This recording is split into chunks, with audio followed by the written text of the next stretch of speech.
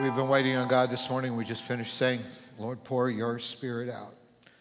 And Galatians 5:22 tells us what comes out of that, the fruit of God's Spirit being poured out in our lives. But the fruit of the Spirit is, will you read these out loud with me, please? Love, joy, peace, forbearance, kindness, goodness, faithfulness, gentleness, and self-control. Against such things there is no law. Now we're up to, our last one was forbearance, which means patience. And today what flows out of patience, of course, is kindness. So we're going to focus on kindness. I'd like you to look at that word for just a moment. It's the fruit of what happens in us and through us as God pours His Spirit out in our lives. Kindness. Now, sometimes we think it's a wimpy word. It's not a courageous word.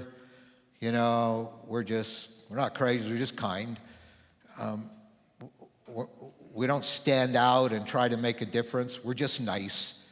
And so we berate this word. But it is incredibly powerful. All you have to do in this moment is just think back at a time when somebody did something kind for you. Something especially you didn't expect, and how that affected your life. My father died 19 years ago. I'd been here at Central as a pastor for just 1 year at that point. And so I went up to my dad's funeral in the downtown church of Winnipeg, Canada, that I'd grown up in. And I walked into that funeral thinking I would see a few relatives and a whole bunch of people I barely knew.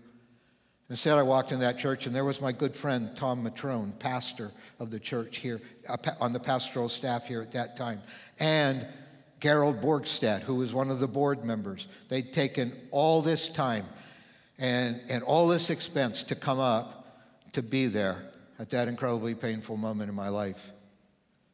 You don't forget kindness like that. And then year before last, my mom died, and she was living with one of my sisters in Florida, and so we went down there near Sarasota. I walked into that church, once again, expecting to see a few relatives and a whole bunch of people I didn't know. And I walked in there, and there was Teresa and Kenton DeVries, and there was Judy and David Peebles, both on the board here, the church board. And they'd taken all the time, all the expense to go down there and just to be there. You don't forget moments like that. People have done probably some pivotally kind things to you. It's a very powerful word. Unfortunately, everything we've witnessed in our world this past week has been the opposite of kindness, the antithesis, as we watch Hamas use ISIS-like tactics of brutality as war is breaking out, everything. And in the world that the Apostle Paul was writing here when he wrote the Galatians, that's an area in present-day Turkey, and in the world Jesus lived just a few years earlier, it was a brutal world. You just look at what they did. I mean, you just look at their forms of punishment for criminals and sometimes Christians, all the way from beatings and floggings to burnings and crucifixions. I mean, it was a brutal, violent world. And probably the one institution of the ancient Roman world that Paul and Jesus lived in was the institution of the gladiator fights. These great events in arenas, huge arenas. We saw the ruins of many of those arenas when we were in Turkey a couple of weeks ago. And the gladiators, here's a picture of them. They represented a certain bloodlust in the culture where people would come and with delight cheer on people fighting each other, often to the death. Not always, because gladiators were very expensive commodities for their owners. So sometimes they just let blood be spilled and then call the fight before a gladiator died so that hopefully he could get stitched up and live to fight another fight. The gladiators. But there's a story, a kind of legend, a kind of story that's come in various versions out of Christian history. It happened about 400 AD. A man by the name of Telechimus. He was a monk. He came from the east. He came to Rome. He was probably aware of the institution of the gladiator fights, and he probably just entered the Roman Forum on purpose. And he entered that, and there were thousands of people cheering at the bloodletting that was taking place in the arena. And he somehow found his way down and jumped into the arena itself and went, as this artist's depiction shows it, he went and stood between two gladiators, and he started shouting over and over again, "In the name of Christ, stop. In the name of Christ, stop." And he never lived past that moment. There's different versions of the story. One is that one of the gladiators just struck him through with his sword. Others are that the bloodlusting crowd was so incensed that they started to throw rocks at him until he was actually stoned to death there in the arena. But it doesn't matter how he died. He died. And people look back. Some versions of the story say there was not another gladiator fight after that moment, after that day. Others say there may have been a few for a little while, but that was the turning point. When one holy man of God, carrying the Spirit of Jesus, declared at the cost of his own life, "In the name of Christ, stop this." Because this kind of violence is not the heart of Jesus. When the Spirit of God comes into our lives, he brings a kindness. He brings a whole way that we treat one another that's radically different than other ways we've been enculturated to do, or other ways that our personal hurt and pain would make us want to treat other people. Kindness. So Paul said the fruit of the Spirit is kindness. This is his heart. We don't hate Palestinians here, and we don't hate Jews here, and we don't hate immigrants here, and we don't hate our neighbor that looks just like us next door. We don't hate. The Spirit of God puts kindness into our hearts. This is it.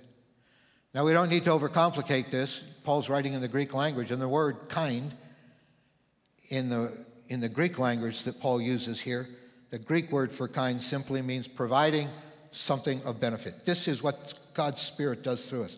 He gets us over ourselves.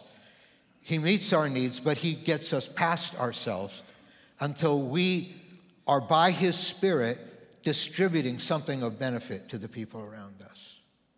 This is it. Although I do like the story of the guy who, he was away on business, been a couple of weeks. He was tired of the company politics and griping, and he was missing his family. He was lonely, so he plops himself down in a diner, and the waitress comes up and says, what may I get you, sir? And he said, "I feel like some lasagna and a few kind words." So a little while later, she comes back, puts a plate of lasagna in front of him, and turns around to leave. And he said, "Well, what about the kind words?" To which she leaned over and whispered in his ear, "Don't try the lasagna." So, thank God for some people's kindness. Stay away from that. Kindness. But whatever can benefit somebody who's around you. Now, Paul calls this the fruit of the Holy Spirit. Problem is, I know a lot of non-Christians who either don't like Jesus or don't believe in him, who are pretty kind people. I've had some non-Christians get me out of tight messes once in a while when I've just needed help. They've been very kind. They've stopped and helped repair my car or change my tire or figure out something. I mean, at times, the helplines can even occasionally have somebody who's kind on the helplines when you call in, if you get past a machine. But here's what happens. There is a kind of kindness that goes beyond just the instinctive kindness that human beings have a certain level of, because we're all created in the image of God, whether we believe in God or not. And in the spirit of Lion, Witch, and the Wardrobe, I like to think of this as the deep kindness. That God's Spirit works a deep kindness that's rooted in the transformation of our souls. The deep kindness. that comes because of the Holy Spirit. It is the fruit of the Holy Spirit's work in our lives. And the question is, how do we get to the deep kindness? I'm going to run through pretty quickly three things I've been thinking about when it comes to the deep kindness that I think are part of our journey. First of all, you've got to let God's kindness reveal or convince you of God's love for you personally, first of all. Some of us are very unkind to ourselves. Our self-talk is vicious. We find ourselves thinking like, I'll never amount to anything. I never get anything right. I'm trash. Nobody likes me. Everybody rejects. I mean, some of us live in a kind of very toxic, unkind self-talk where we just doubt that we just don't believe we're lovable people. Especially, we don't think God loves us. At best, he tolerates us. And it's very difficult when you're constantly obsessed with that kind of unkindness towards yourself to turn around and be generous and joyfully kind to other people. So it's got to start. This is fruit of the Spirit. We don't start with us. We start with God and his kindness and the kind of love that gets revealed to us. For instance, in Acts 14, verse 17, Paul is preaching to a crowd of people. We don't think there were any Christians at this moment in this crowd. He was talking to idol worshipers who were into demonism. But he said, God has not left himself without a testimony. He has shown us his what? Kindness. How has he shown everybody his kindness? By giving you rain from heaven and crops in their seasons. I tell you, rain falls on the crops of farmers who love God and of farmers who hate God, because he is unendingly kind. You can be an atheist and still not get away from the kindness of God. And he provides you with plenty of food. And he even fills your hearts with joy. He even lets you enjoy life, even though you don't believe in him. Sometimes we call this common grace. This is God's kindness to everybody, no matter what they think of him. But there's also a saving grace that is what really transforms our hearts. And Paul, again, Titus chapter 3. But when the kindness and love of God, our Savior, appeared, he saved us not because of righteous things we had done, but because of his mercy. Often in Scripture, mercy and kindness are related. Like I don't give someone what they deserve, but I have mercy on them. God didn't give us what we deserved. And there's no way we could deserve his kindness and favor and his saving work in our lives. But the kindness and love of God, our Savior, appeared because he saved us, not as a result of righteous things we had done, but surely out of his mercy, he acted to save us. He goes on to explain what it means to be saved. He saved us through the washing of rebirth and renewal by, there it is, the Holy Spirit. God's Spirit comes into our lives. It's like there's a new Genesis. We're reborn inside. Our nature changes. All of this is because of the kindness and love of God, our Savior. He has come. He's washed us clear. And not only that, but he poured the Spirit on us generously through Jesus Christ, our Savior. Jesus hung on the cross to take away our sin. He paid the price for us. He was a shock absorber of the world's evil. He really defeated the enemy, Satan, at the cross, and he's coming again to finish what he started at the cross. He generously, Jesus bought and paid for it, and so the Holy Spirit is poured out on us generally to change us from the inside out. So that, boy, does this ever get good, so that having been justified by his grace, or made right by what God did, not what we did, by his kindness, we become heirs having the hope of eternal life. Look, I don't know what your vicious self-talk may exactly be, but here's God's truth about your life. Maybe not how you feel about yourself, but if you come to Jesus, if you open today your life to following Jesus, you know what? There's no self-hatred. There's going to be no self-hatred there.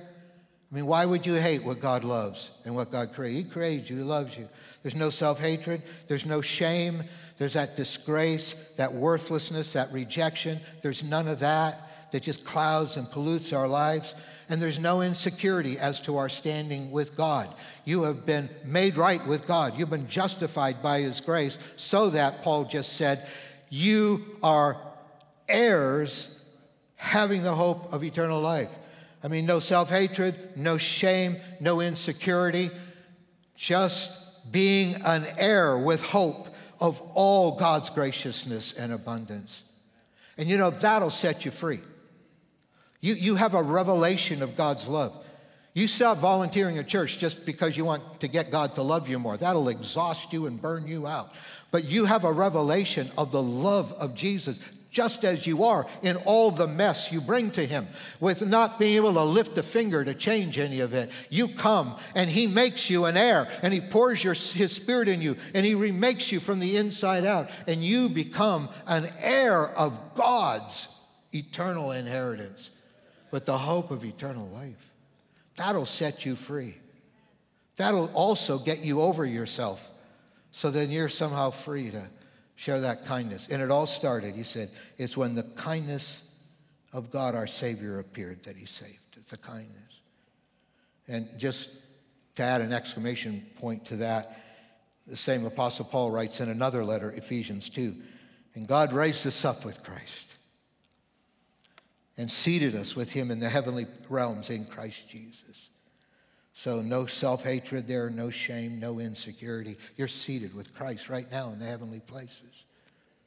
That's why we sang about victory today, in spite of how tough some things may have been this week in your life, because we're seated with Christ in heavenly places. In order, why? In order that in the coming ages he might show the incomparable riches of his grace expressed in his kindness to us in Christ Jesus. My little paraphrase of that verse is it's going to take all eternity for God to show off how kind he can be and how much he loves you. You get a revelation of God's love for you, and it's going to start reshaping everything inside of you. It'll change your self-talk. It will change your sense of identity. It will change your sense of self-worth. It will convince you. God's love can convince you that you're an heir of God with hope. And you don't take that on arrogantly. Well, that's pretty great of me. No, because you had nothing to do with it. He saved you. You didn't save you. He poured his spirit on you. It's not your self-actualization. And you were remade from the inside out. And the fruit of that is that the kindness of God then translates into letting you loose on the world full of the Holy Spirit with his kindness through you. And I also want to say that as you do begin to express God's kindness to the people around you, after you have experienced God's love yourself, that I just want to, this is a mistake we make sometimes. Sometimes we kind of do this bargain thing, like I'm doing this for other people and maybe they ought to do something for me. I found the best way to be kind is not to do it for the person, but be kind as if that person was Jesus. And do it for Jesus. Before you do something for other people's benefit, do it as if you were doing it for Jesus himself. Colossians chapter 3, and whatever you do, whether in word or deed, do it all in the name of the Lord Jesus. That means whatever you do, you're doing it in his name. You're doing it for him and for his glory. I'm not doing it for people. I'm doing it for him. And then, shockingly, a few verses later, he takes us into our jobs. He takes us into the workplace where you will spend most of this week. And he said, whatever you do, work at it with all your heart as working for the Lord, not for human masters. That's why when I talk to business people sometimes, I say, you get to fire your boss in your heart. You get to go to work tomorrow. Your boss may be terribly dysfunctional. You may hate your job. But you're going. First of all, you don't go to work because you're God's person wherever you are. You're sent to work as God's representative. And you defy mediocrity at work because you're not doing it for some dysfunctional boss. You're doing it for Jesus. He says, whatever you do, work at it with all your heart as working for the Lord.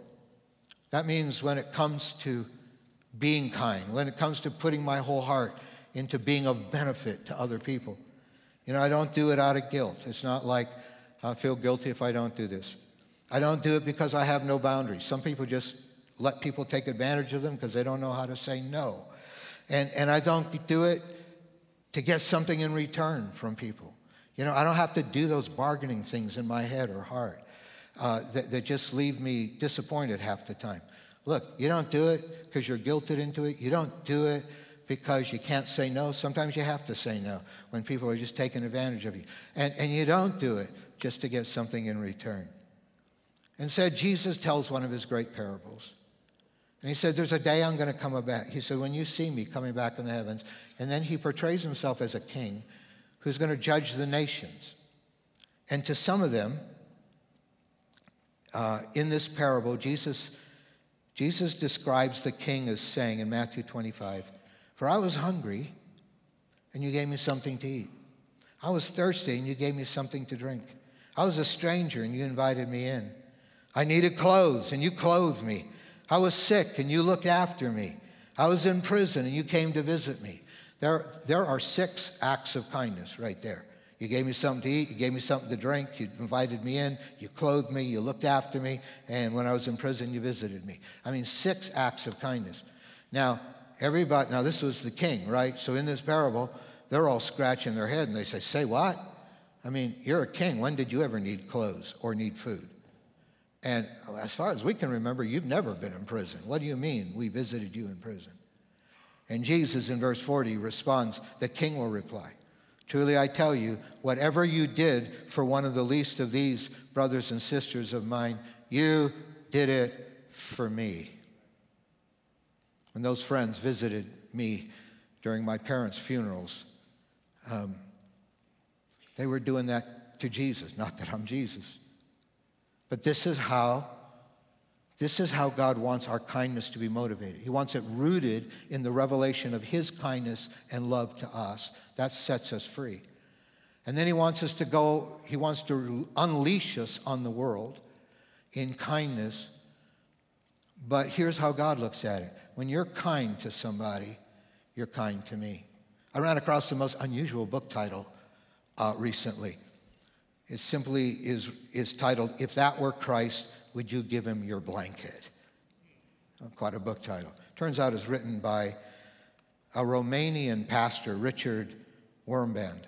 And Richard Wurmbrand was arrested by the communists. This was during the Soviet Union era. He was arrested by the communists. And he was in prison and tortured.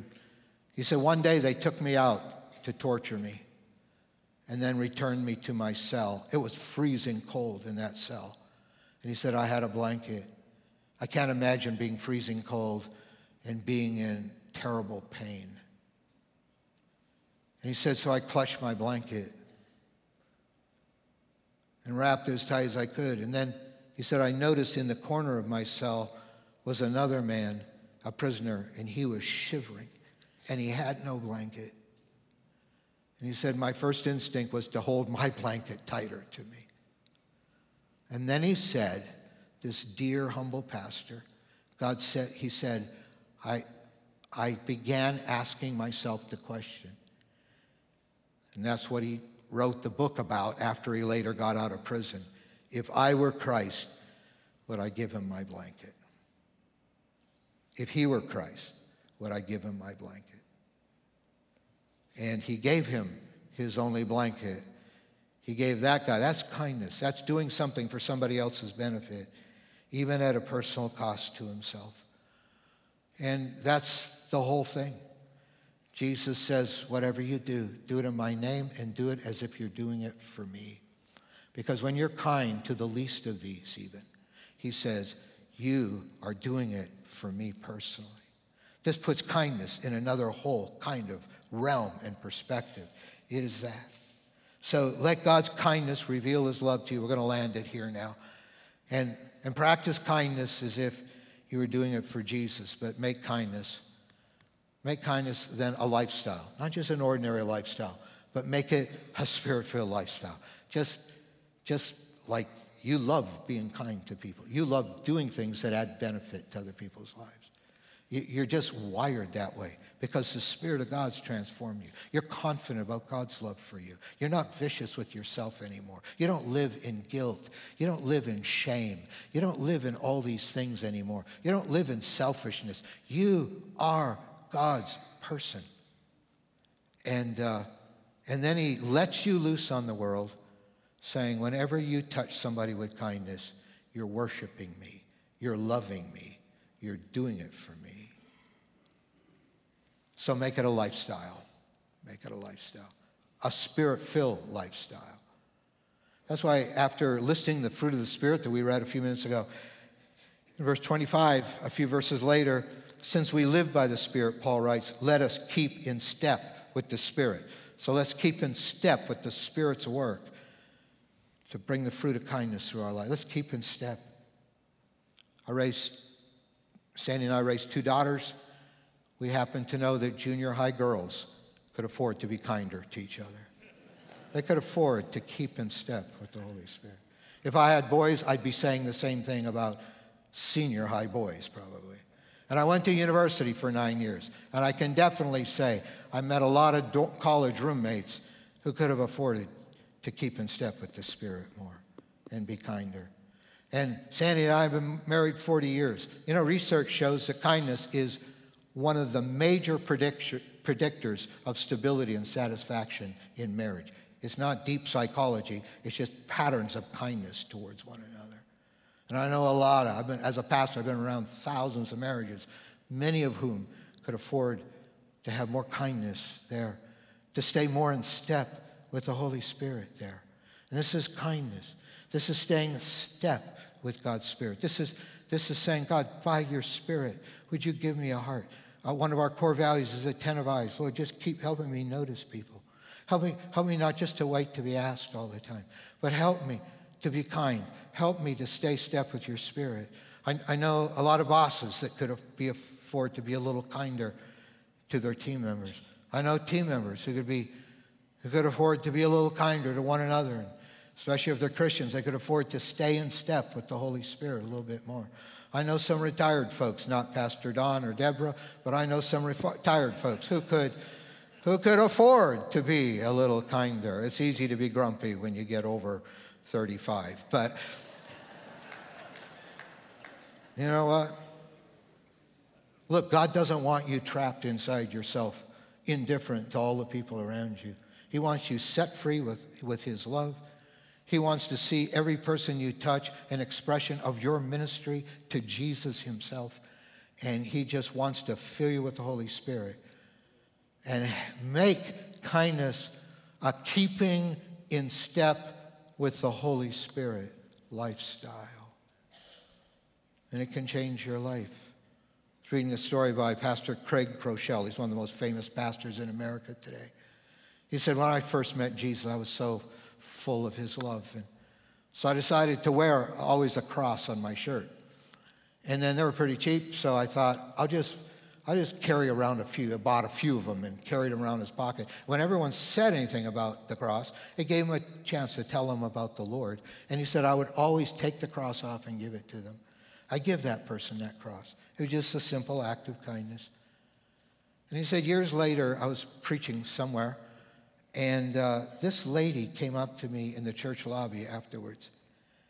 And she said she had to thank me. And she said she seemed to be trembling and a little nervous about this. And the lady said to him, you probably don't remember me, but years ago, you gave me this. It turned out to be a moment he had forgotten about. He was in a 7-Eleven, and the lady commented on the cross.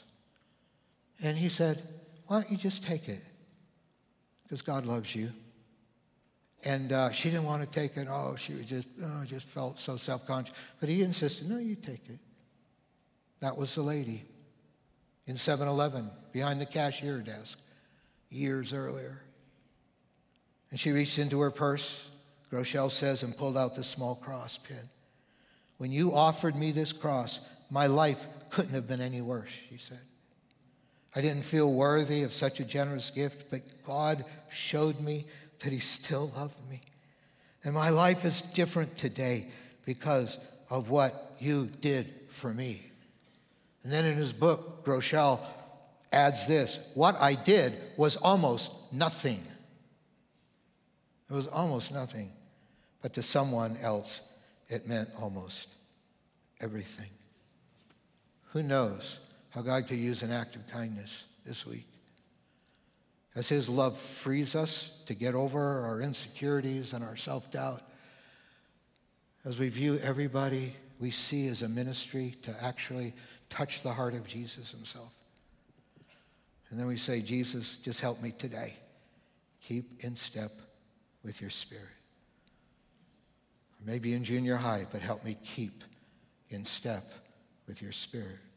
I might be retired, but Lord, help me keep in step with your Spirit. And let the fruit of kindness, of your love, flow through me. I'd like you to stand with me.